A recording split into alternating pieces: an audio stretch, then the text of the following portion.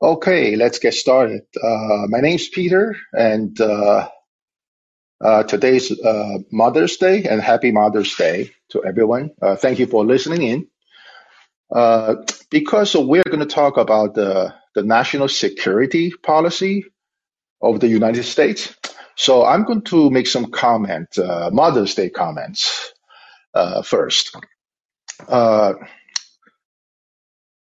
at this point of time, I would like to just remind that everybody that the U.S. national security policy since 1947 has probably victimized the millions and millions of mothers across the world.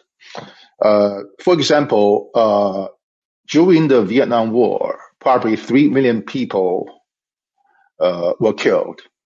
And all 3 million people have their mothers pretty much saddened by, by their death. Uh, And the Iraq War, as we know, is entirely unnecessary. And I believe 1 million people died, Iraqis died during the Iraq War. And there were 1 million mothers pretty much suffered from the U.S. national security policy. We know what happened in Afghanistan. And more relevantly, today, during the Ukraine war, we know about 3 million Ukrainians have left their countries. Most of them are women and children. Among them, I'm going to take a guess, hundreds of thousands are mothers who left their loved ones in Ukraine, that they have to get ready to be drafted to fight the Russians. And on the Russia side, I'm going to pretend I know there's 300,000 Russian troops, 300,000 Russian soldiers currently in Ukraine. I don't necessarily believe they like the war themselves, and I'm very sure their mothers are warring to their death in Russia while this war is going on. And then lastly, because of this Ukraine war, many poor mothers in the global South countries are facing serious risks of starvation for themselves and for their children.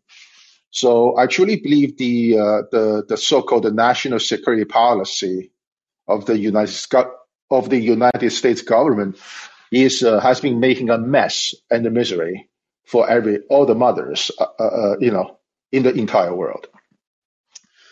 So domestically, I believe the U.S. government is also in very, very deep trouble. As we know, the Capitol Hill today is surrounded by razor wired fences.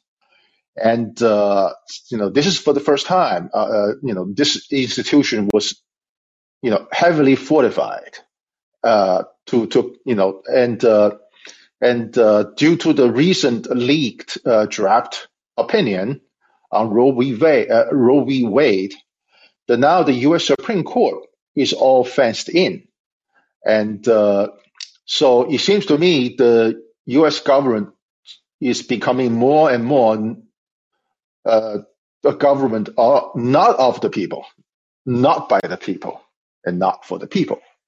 So that is why I'm doing this podcast, to inform you, the people, and to shame those who are highly privileged in the government, whether it's on a bench, or it's in the executive branch, or it's in the legislature.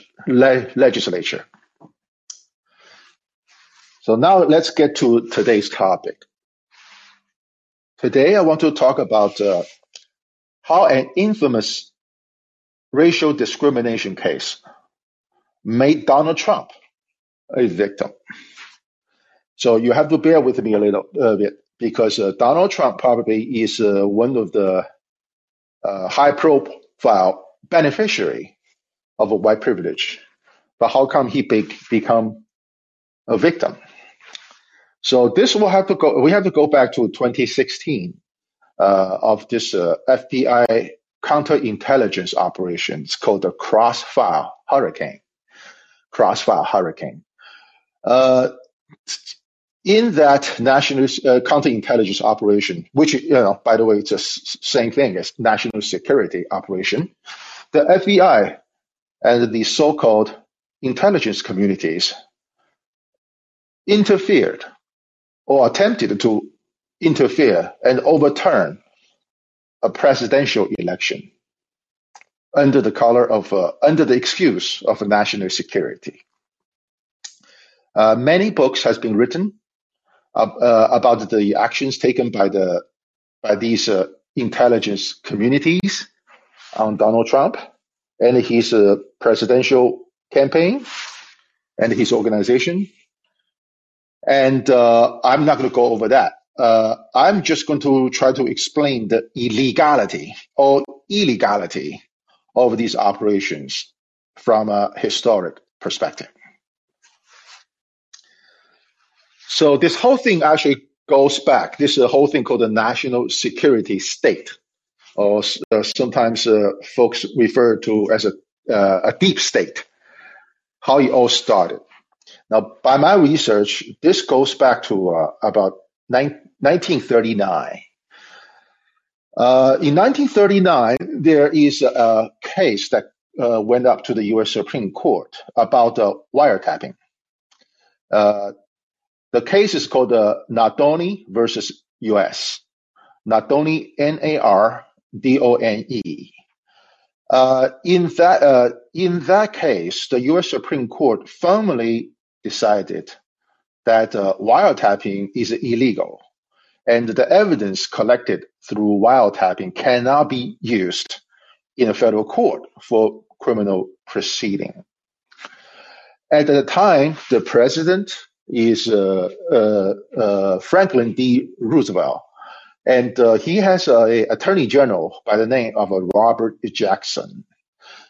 So, needless to say, FDR got concerned because he is still in the middle of the war, and he needs to gather what's going on in regard to the national defense, aka national security.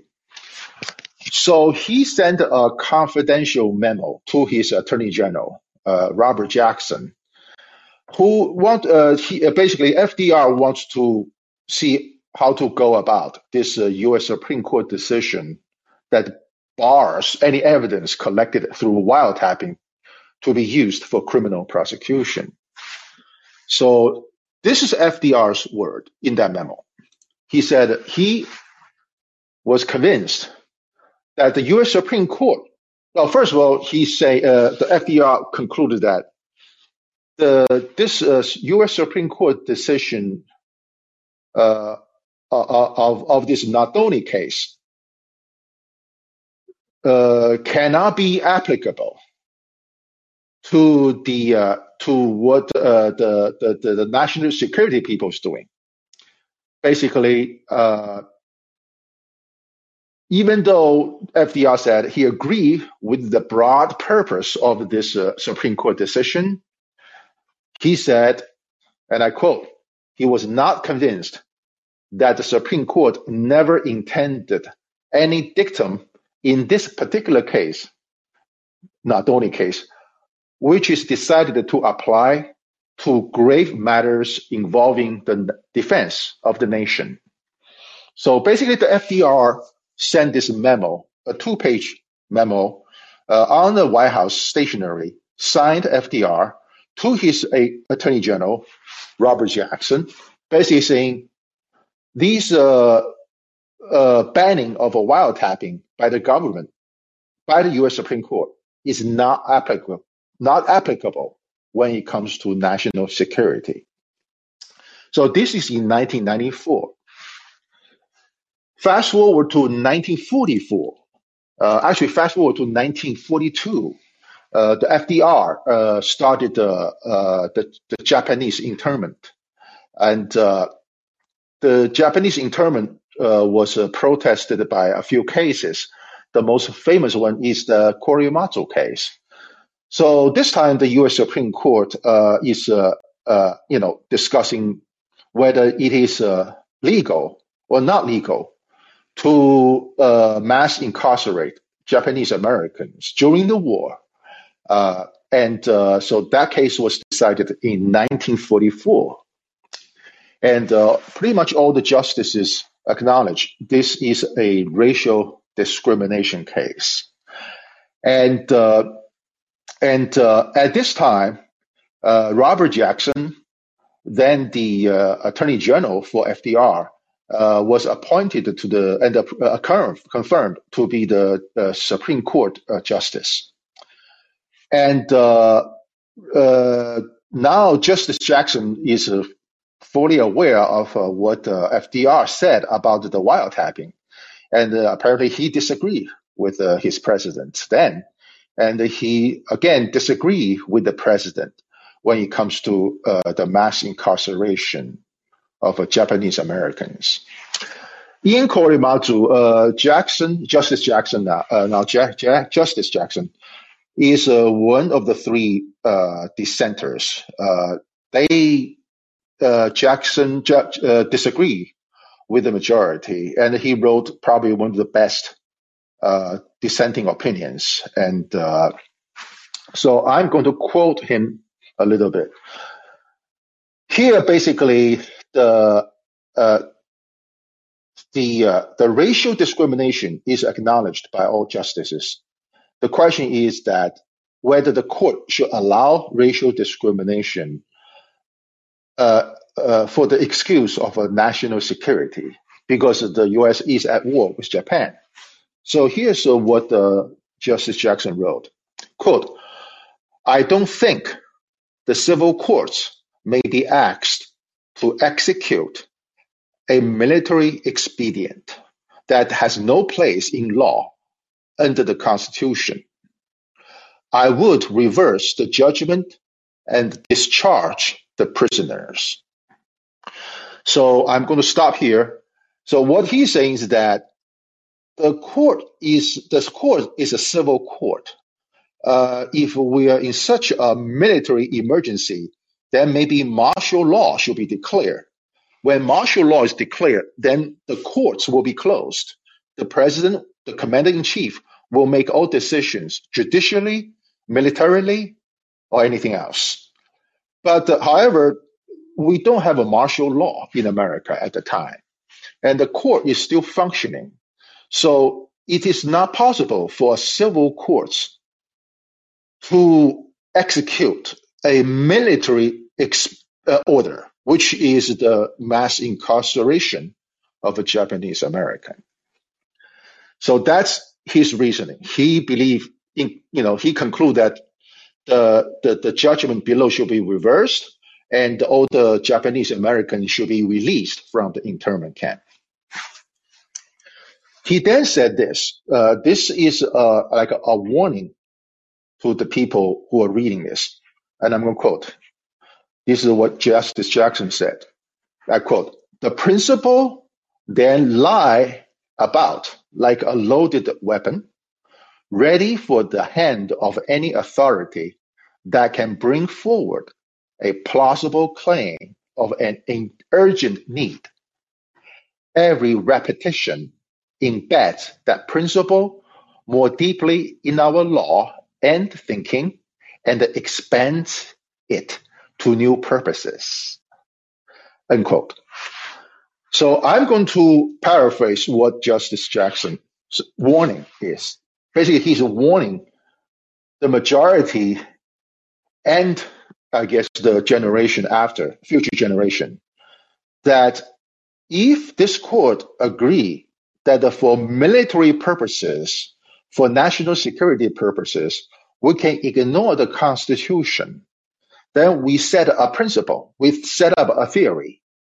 That theory can be used like a loaded gun.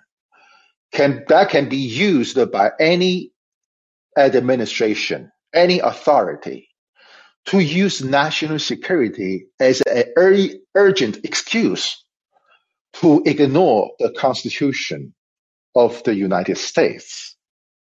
He used the word repetition, meaning this principle, unconstitutional principle, can be repeatedly used by the authorities, by the government, And it will be in our law, in our thinking, the entire country is going to accept this kind of this principle, and it's going to, and this principle is going to expand to be used in any, I quote, new purposes for any other reasons. So that is a very, very refreshing opinion because it is so applicable even today. So the key word I'm going to go over below is going to be, I'm going to talk about the repetition. That's what Justice Jackson has warned us, saying that Korematsu and its principle embedded in Korematsu can be repeatedly used by U.S. government on its people. Okay, that's an important thing. So today, the national security state, those intelligence communities, they no longer need an actual bomb dropped in Hawaii to come up with a national security excuses. Okay, these deep state, I call them deep state, national security state. Use whatever term you want to. They can use any unverifiable claim to start a national security operation. The FBI will call it a counterintelligence operation.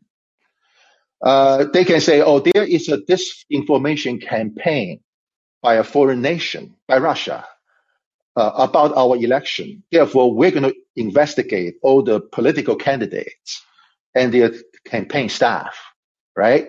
And also, they can just claim there is a cyber attack by China, by Russia, by Iran. You will never know those claims are true or not, but you will have to place your blind trust in these deep state operatives because they can just falsely justify any urgent need of a national security initiative.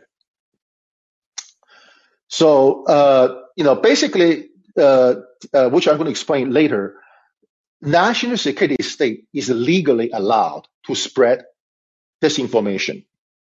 Let me repeat, national security state is legally allowed to spread disinformation, which I'm going to talk about quite a bit later.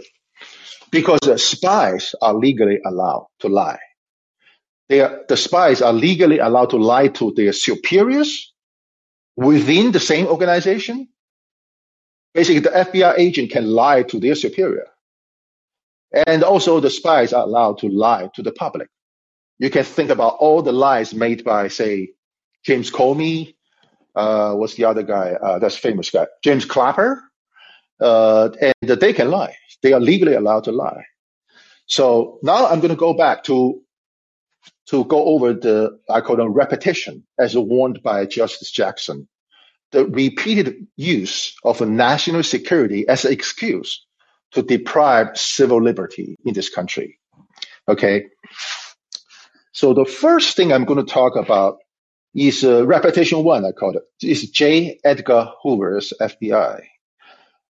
There is an excellent book written by author Tim Weiner, Weiner. The name of the book is called The Enemy's History of the FBI.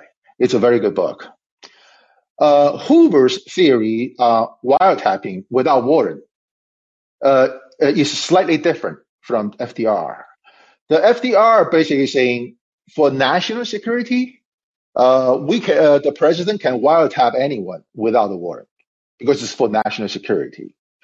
J. Edgar Hoover takes a different approach. He basically is saying wiretapping is legal. It's legal as long as the collected information is not used in a criminal proceeding. So let me repeat Edgar Hoover's theory. He's saying, as I can wiretap anyone I want, and he did. He wiretapped the Supreme Court justices, who he does not like. And he's saying, as long as I'm not using the collected information to start a criminal prosecution, I can wiretap anyone. Okay, so as you know, under Edgar Hoover, we did a lot of Red Scare activities. The FBI targeted labor activists, civil rights activists, and the anti-war activists. right? So it is important to understand that national security is not law enforcement. Let me repeat, national security is not law enforcement. National security is a counterintelligence operation, and it is it's a spy agency. The target is not a suspect, a designated enemy target. And it is legal, it is entirely legal for the spies to lie because they are considered not as a witnesses, but as a witness, but they are considered as a informant. They are considered assets of the counterintelligence operation. Okay, so that is the repetition one of the Korimatsu under the J. Edgar Hoover's FBI. The J. Edgar Hoover's FBI left, in my opinion, two embarrassing legacies among many of them. Two I enjoy to read about the most. The first embarrassing thing is this: the FBI wiretapped Martin Luther King, and in one of the sessions, uh, it is on the recorded tape. Martin Luther King is in a motel room witnessing a sexual assault. He is on the spot. And not only Martin Luther King did not stop the sexual assault, he actually encouraged the ongoing sexual assault. This particular tape is still currently under seal. So think about it. It's already some 40 years after this tape was made by the FBI through their illegal activity. This tape is still under seal by the court. And although the court has allowed journalists to listen in and summarize the content of the tape, but currently this tape is still under seal. So that's one embarrassing legacy of J. Edgar Hoover's FBI, because the people will ask, well, who is the criminal here? Is the FBI the criminal or Martin Luther King the criminal? So that will be a topic to debate in another day. Another embarrassing legacy is the so-called Chinese scientist program. As you may not know, a lot of Republicans are complaining that China has stolen the U.S. technology and all that. But this claim is not new. This claim started way back. And the FBI is, on top of that also. In the FBI case, they have a so-called Chinese scientist program, which is formally started around 1975, but it started actually way back since 1950s. In 1968, an author by the name of William Ryan, R-Y-A-N, published a book called The China Cloud, The America's Tragic Blunder and China's Rise to Nuclear Power. This book is written in 1968, about 4 years after China successfully built the first nuclear bomb. This book basically described how U.S. government sent 80 Chinese scientists back to China to build an atomic bomb. That is not well known to the general public. Basically, the racial profiling done by the FBI under J. Edgar Hoover drove about 80 Chinese scientists back to China to build the atomic bomb and the missile technology, basically. So fast forward to 2014. I think the nephew of this author's name is Ryan, William Ryan. He published a book in 1968. So many decades later, in 2014, this author's nephew posted his comment on Amazon, because this book is still on sale. He said, this book, quote, this book was written by my uncle, Bill Ryan. It delivers a perspective on the coming of the nuclear age, Mao's superpower program, that is seldom told or admitted, that the United States purged U.S. residents and citizens of Chinese heritage because they were perceived to be different, and in the process provided for a foundation of a nuclear and rocket scientists and engineers that Mao/China could never dreamed of gaining at the time. I would think that a lesson would be learned, but clearly it has not. So what I'm trying to say is that this is just another example that the national security policy of the United States literally backfired, and it actually make the foreign enemy nation much stronger. So there is J. Edgar Hoover's abuse of power is well known, and it was fully exposed in a congressional investigations called the Church Committee investigation. So Google that, you will find a whole bunch of stuff what FBI did under the color of a national security. So this is a repetition one. Now I'm going to talk about repetition two. Again, it's going back to Justice Jackson's warning that the principle established in Korematsu decision is going to be repetitively used by the government. Okay, this is a repetition two. The repetition two is Vietnam War. Between 1947 to I think 1964, that's the year of a Tonkin Resolution. Or maybe it's 1965, I don't remember, but it's mid-1960s. Between 1947 to the Tonkin Resolution, as we know, there is, by the Pentagon paper, there's a multitude of disinformation campaigns launched by the administration after administration, that to support the Vietnam War policy, to support the U.S. involvement in the Vietnam War. That is well documented, very well documented in the Pentagon paper. There is audiobook on YouTube on Pentagon paper.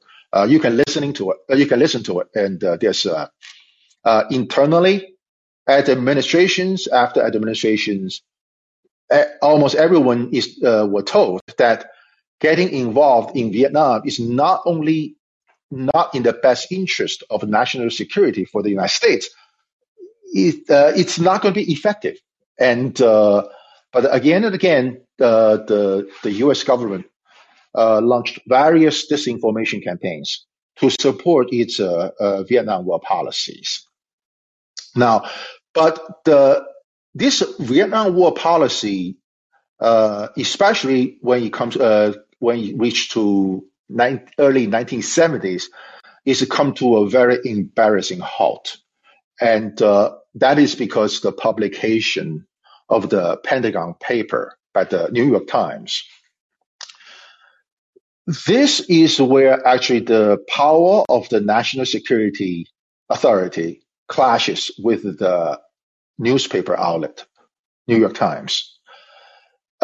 You will think, basically, what Daniel Ellsberg get out is a pure espionage case. It's a pure disclosure of a top secret national defense information.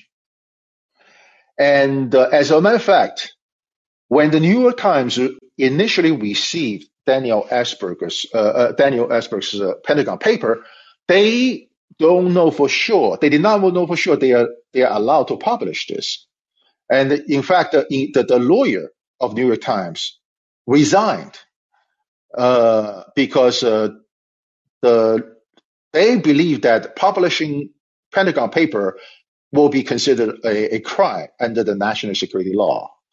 So still remember this. The Korematsu decision, the court has said for the national defense, national security purposes, the president, the commander in chief, the person in charge of the national security can pretty much do anything. All right. So the New York Times lawyer actually agreed with that decision, and he resigned. They resigned. So the actual case for the rights to publish the Pentagon paper in New York Times is represented by a law professor. I do not know the name or the school, but it's actually done by the law professor. And this time around, the U.S. Supreme Court actually agreed with the newspaper, not with the Pentagon or not with the government. And I have a different explanation for that. So basically, how come this time the U.S. Supreme Court allowed publication of top secret national security document? Isn't that kind of a contradictory to the Korematsu decision? It is. And here's why. I believe the reason. Of course, the Supreme Court used the Youngstown Steel case to justify that the commander in chief, the president, does not have unlimited power even during the war. And so going back to this is that my explanation to that is this: by 1968, especially after the Tet Offensive, the entire nation recognized that the entire Vietnam War is a criminal action by the United States government. Not only it is a criminal action, it caused severe casualties to American troops. You literally have body bags after body bags of white soldiers coming home. And the draft, the military draft, is mandatory. And you will be hunted down, whether you are black or white, if you don't respond to the draft. So the entire country is getting very, very on the opposing side of the Vietnam War. And the Supreme Court is fully aware of that. So I think it's because of that the U.S. Supreme Court allowed publication of the Pentagon paper. So that is repetition 2. So I'm going to get on repetition 3. So each repetition, the U.S. government always have a national security excuse. Repetition 3 is a war on terror. In war on terror, it's just another period where the principle established by Korematsu is being used to take away civil liberties. The George W. Bush administration faced a similar situation when compared to the Pentagon paper, the release of the Pentagon paper.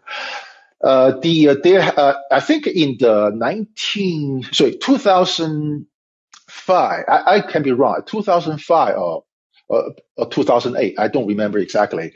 The New York Times received the information and about the NSA wiretapping, NSA surveillance activities. And the New York Times actually had drafted the article to be published.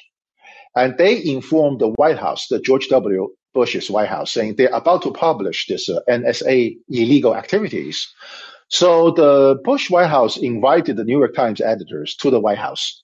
And somehow the Bush administration was able to convince New York Times not to publish that NSA article.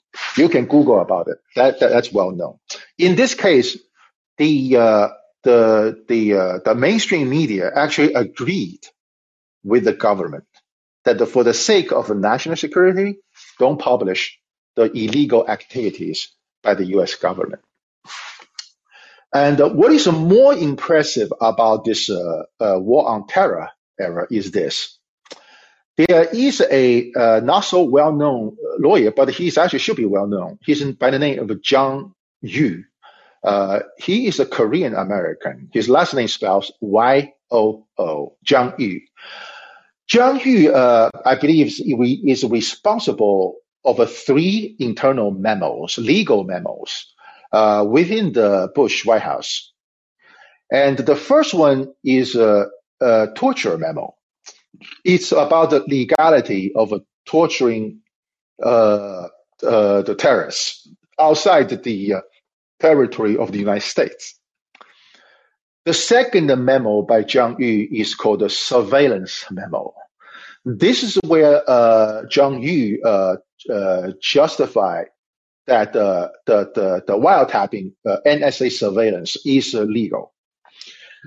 And the third legal memo by Zhang Yu is on the legality of using military domestically against the enemy combatants domestically. So let me repeat. The third memo is about whether it's legal or not to either search or arrest domestic persons, treating them as enemy combatants, using the military force, not even the police, the military force. And in all three memos, Zhang Yu, again, he is a Korean American. He is concluded that the law and the decisions by the U.S. Supreme Court allow all three to happen. And so the third one, in my opinion, is the exact nature of a Japanese internment. Basically, the third memo basically saying is the commander-in-chief has the legal authority to use the military to go after, quote, enemy combatants domestically, end quote. This is important that because that's the exact nature of Japanese internment. There, the FDR basically was treating the Japanese Americans as enemy combatants already within the territory of the United States. By designating all these Japanese Americans as enemy combatants, therefore the U.S. under the National Security Authority, we can round them up and send them to the internment camp. So this is the third repetition of Korematsu's principle in the United States. Now I'm going to go to the fourth repetition. Now this will come to Donald Trump. The fourth repetition that I know of will be the 2016 Crossfire Hurricane. Crossfire Hurricane is the code name of investigating this Russia collusion and the interference to the United States presidential election. And like I said, there's many books has been written about this particular operation, including the report by the Inspector General Michael Horowitz, right? And also this Crossfire Hurricane is even today is actively being investigated and prosecuted by the special prosecutor John Doran. We know about that, right? So we all know about now that the entire case was predicated on gossips among the intelligence communities. It's basically initially started by this George Paparazos. He has a Greek name. He has mentioned in a casual setting that Russia may have some damaging information about Hillary Clinton, and they are willing to share with the Trump campaign. So that this particular gossip, which has no particular documentary evidence, is the predication of the entire Crossfire Hurricane. investigation. Again, Crossfire Hurricane is not a law enforcement activity. It is a counterintelligence activity. In a counterintelligence activity, you don't have to tell the truth. You can lie. Christopher Steele's dossier, we know about it, is, I'm told, they are made of lies after lies. And the actual the FBI counterintelligence and the CIA and the DNI and all those Homeland Security, they all rely on that dossier to initiate many investigations, because in a national security operation, Christopher Steele is considered an asset, an informant. They are immune. He is immune from criminal prosecution if he was caught lying. Okay, so this is literally how the entire Crossfire Hurricane gets started. And it started in July 2016. I know Trump announced his election campaign in the summer of 2015. And a year later is the Crossfire Hurricane started. That's before the election. So to me, that is a deliberate attempt by the so-called national security state to interfere and later on to overturn the result of a presidential election in 2016. And so from that perspective, the decision in Korematsu court is upheld that for national security reasons, for the purpose of prevent Russians interfering with the U.S. election, the national security state has the legal authority to interfere and even overturn the election of a president. And that is why I'm saying that Trump himself has become a victim of judicial white privilege. Again, the judicial white privilege means the court will use its own discretion to deprive racial minorities' rights and privileges, despite the fact the Constitution protects those rights and privileges, regardless of your race, ethnicity, or gender. And for Trump, for the Trump people, for his supporters, the Inspector General's report about Crossfire Hurricane and the current investigation and prosecution of all these government wrongdoings by Special Prosecutor John Durham is too little, too late. To Trump and his people, the real relief will never come. And because the court is always going to side with the national security state, just like what the Korematsu court did. Basically, if it's a national security urgency, then the court is going to step aside and allow these bureaucrats, the FBI, the CIA, the Homeland Security, the Disinformation Board of Homeland Security. They can do whatever they want to do. The court is not going to intervene. So there will be no real relief for the Trump, for what wrong the Trump campaign has suffered. So that pretty, that's, one more thing is important is that as soon as Trump is labeled to be potentially a Russian asset, by these national security operatives, despite the fact that nothing evidential has ever come out to prove that Trump is a Russian asset, he is going to forever carry this bad name of being Putin's supporters, Putin's agent. And despite the fact there's no proof of that. So that is how the national security state uh, uh, uh, uh, pretty much injured innocent people for things they are legally allowed to do, but the national security authority will say, no, no, that is not allowed. So this is repetition 4. Repetition 5 is really not a complete repetition but there's something that can be talked about because this is we're going to go to the year 2020, the presidential election.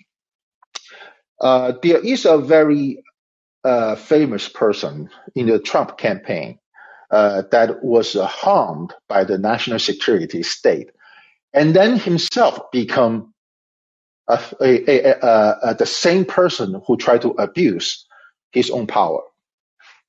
This guy's name is Michael Flynn. He is a lieutenant general. During the Crossfire Hurricane investigation, he was one of the target. He spent about $2 million in legal fees, and he ended up have to take a plea admitting that he lied to the FBI and yada, yada, yada. So naturally, I'm very sympathetic with the Michael Flynn situation. Remember, not a lot of people can spend $2 million for his lawyers and still end up found to admit being guilty of a crime for things he is legally allowed to do. Okay, so but in the year 2020 election, first of all, the Trump people was very enraged. They got so enraged they eventually stormed the Capitol Hill, right? But I believe that the Trump people genuinely believe that Trump was profoundly wronged by the national security state, including the FISA court. Remember, there's 4 different FISA warrants signed by the courts. FISA court, in my opinion, is a total rubber stamp court for the national security apparatus.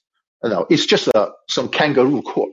I mean, I remember there's a statistics like 99% of the warrants sent to the FISA court is approved. And so the Trump people genuinely believe that Obama's national security operatives directed the conspiracy against the Trump before even he got elected. Remember, this is 2020. And at this time, like I said before, Trump never got actual relief from what's being done to him. And in supporting these beliefs by the Trump supporters, the Inspector General Horowitz and the Special Prosecutor Doran's work has proven, partially at least, that Trump's claims are somewhat true. So when Trump lost the 2020 election, it is not entirely unfounded by the Trump people to believe that his political enemies have used the same Russia claims to jeopardize his re-election bid by disinformation, that Trump is a Russian spy, a Russian asset, at least. The Trump supporters of this voter fraud claims, whether it's true or not, doesn't matter, because it's simply to add gasoline to an already burning fire pit. Because the Trump supporters remain extremely angry about what happened in 2016. As we know, the court did not side with the Trump supporters over those voter fraud claims, right? The court can never intervene or offer relief to Trump campaign for what they have suffered from this Crossfire Hurricane investigation, right? So the Trump supporters can genuinely believe that judges has become part of the deep state. The court has become, again, just like what Justice Jackson said, the court has become an instrument of a military policy. So it is ironic. It's a chicken come home to the roost kind of ironic that the Korematsu decision not only legalized racial discrimination for national security, it also legalized the exercise of a national security authority over any other domestic targets without sufficient predication of actual ties to a foreign enemy. There's no evidence of actual ties of those Japanese Americans to the Empire of Japan. Today, there's no evidence that Trump or Trump campaign willingly or unwillingly is becoming a Russian asset, right? So now the targets of these national security state can include the President of the United States, Donald J. Trump, the most powerful white man in the world. So in 2020, basically Trump has no recourse for his loss, for the wrongs as a president he suffered, under the hands of his own deep state. So on the outside, he has asked his supporters to march to the Capitol Hill. And we know the riot happened afterwards. Because there's a lot of rage, anger, right? And within his circle, his advisor, specifically this guy, Michael Flynn, the guy who was pursued by the national security state during Trump presidency, he proposed to Trump to declare martial law and to use the military to seize the voting machines. So think about it. Michael Flynn, a lieutenant general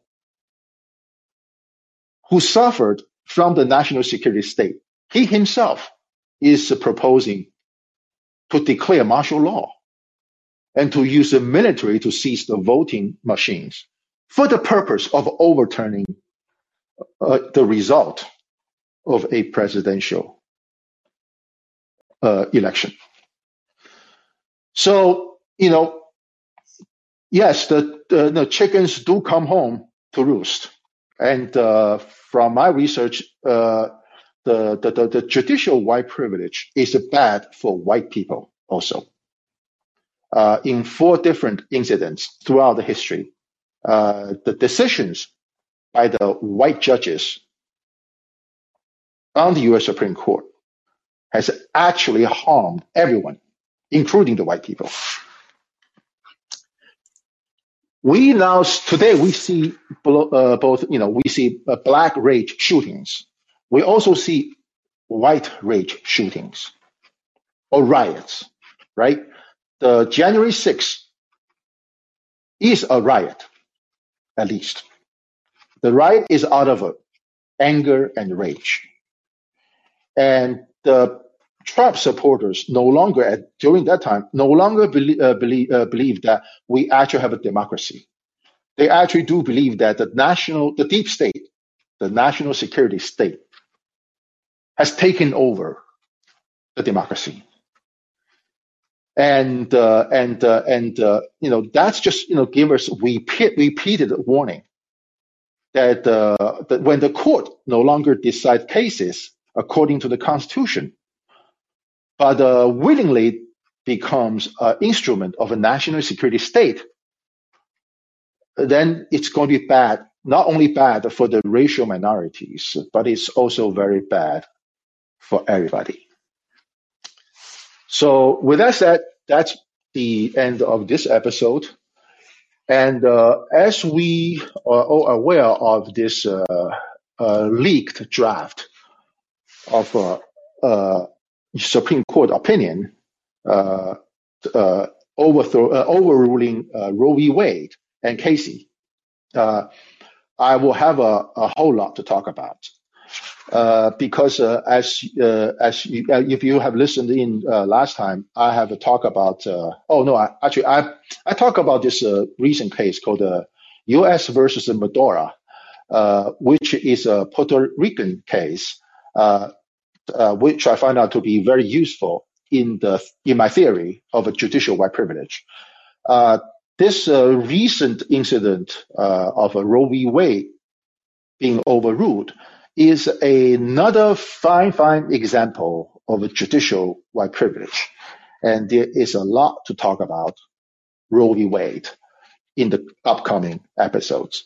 Currently, I was just going to hold my breath and cross my fingers and in hope that the U.S. Supreme Court will finalize its draft opinion, and so that I can safely provide my opinion about why the overturning of Roe v. Wade is another fine example of a judicial white privilege. With that, thank you very much for listening, and that's end of this episode. Thank you again for listening in, and I will see you next time. Goodbye.